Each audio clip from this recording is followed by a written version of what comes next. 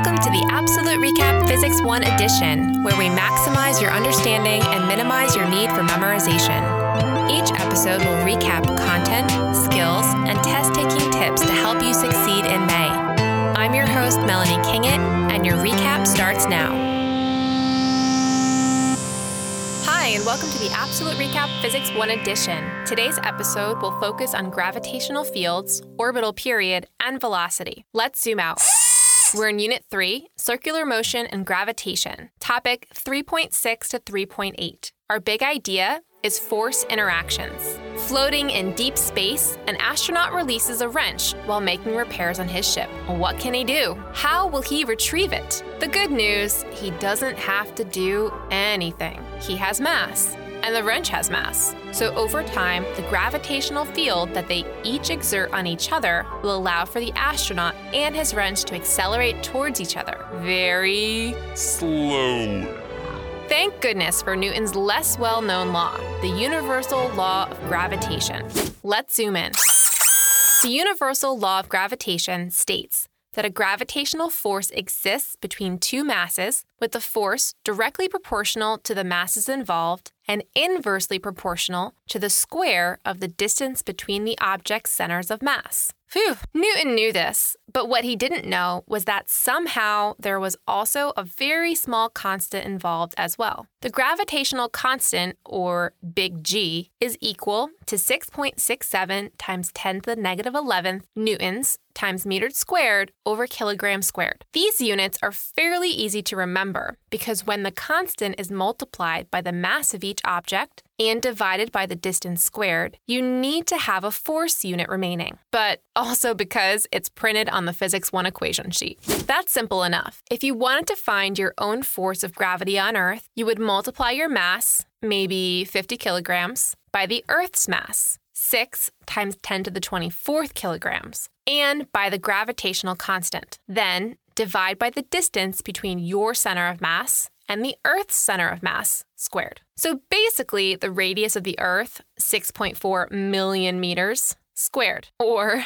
4.1 times 10 to the 13th meters squared. And we get a weight or force of gravity of about 490 newtons. Well, that isn't news to us. We could have just multiplied your 50 kilogram mass by 9.8 meters per second squared and arrived at the same weight. Yes, they both work. Well, then that means that your mass exists in a gravitational field, causing all objects to accelerate at the same rate as long as they are on Earth and at roughly the surface of the planet. In fact, you should be able to come up with the gravitational acceleration, little g, on the surface of any planet 191 million miles from Earth by multiplying the planet's mass by the gravitational constant, big G, and dividing by the distance to the planet's center squared. Try it out. No, seriously. Search for NASA planetary data and look up the mass and radius of the planet of your choosing. You will now be able to accurately determine the gravitational acceleration on that planet's surface. Pretty cool, huh?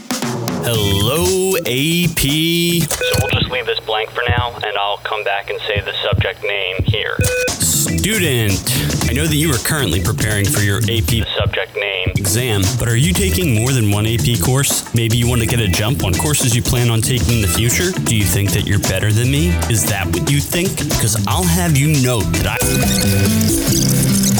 along with the APsolute RecAP the subject name edition, we have podcasts and study guides for biology, chemistry, music theory, physics 1, and U.S. government. So if you think you're better than me, if you are currently taking or plan on taking more than one AP course, visit www.theapsoluterecap.com. That's www.theapsoluterecap.com. And click on the courses link or search the APsolute RecAP on any podcasting platform. And now, back to the APsolute RecAP the subject name edition.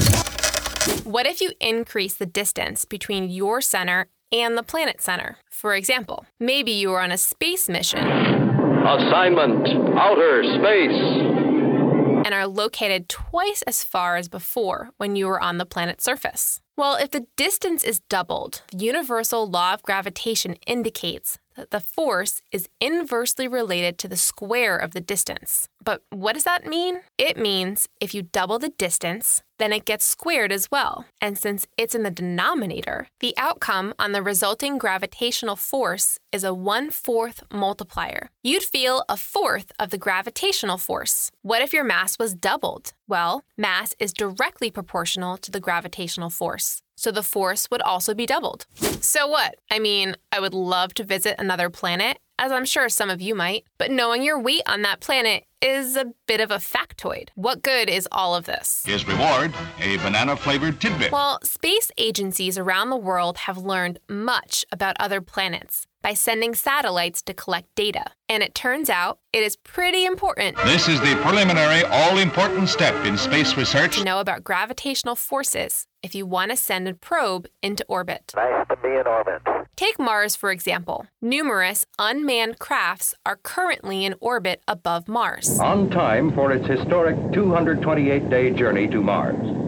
What is an orbit? Well, an orbit is what happens when you travel fast enough in the forward direction that as you fall back to the planet due to gravity, you match the curvature of the planet itself. As a result, you just keep falling and falling and falling. The speed which you need to achieve is called the orbital velocity. If you recognize that the gravitational force of the planet is a net force, as it's causing you to move in a circular path, then you can see that you can set the gravitational force equal to the centripetal force. So for Mars, which has a mass of 6.4 times 10 to the 23rd kilograms and a radius of 3.4 million meters, you can multiply the mass of Mars by the gravitational constant divided by the radius to solve for the velocity squared from the centripetal force side of the equation. Taking a square root of velocity gets you the orbital velocity of 3,543 meters per second, or 7,928 miles per hour. Wait,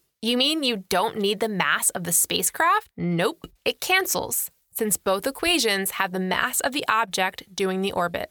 Not too shabby. Not too shabby at all. Knowing how fast you're going while traveling through space is very important, as you can imagine. But so is how long you travel for, so you can work out travel distances, etc. 191 million miles from Earth. Additionally, timing is essential when it comes to communicating with spacecraft via radio waves, millions of miles across space. Hey, spaceman. The time it takes a spacecraft to complete a single orbit is known as the orbital period. For our spacecraft traveling around Mars, you can imagine its path around the planet as making a circle, which has a circumference of 2. The orbital period is represented with a capital T, and if you know the speed and the distance, then finding time is easy for an object with constant speed. Distance over time is average speed. So for our craft, 2 pi times the radius of Mars, 3.4 million meters, divided by the period is equal to the orbital speed we found out of 3,543 meters per second around Mars. We get an orbital period of 6,030. Paying attention to units, you will notice that our orbital period is in seconds. Not always ideal, so we can convert it to any time unit we like. It takes just over an hour and a half to orbit Mars at a height right above the surface. If our craft was set a good deal above the surface, and most are to avoid atmospheric drag, then we would have to add that height to the planet's radius to come up with the radius of the orbit made by the craft. To recap,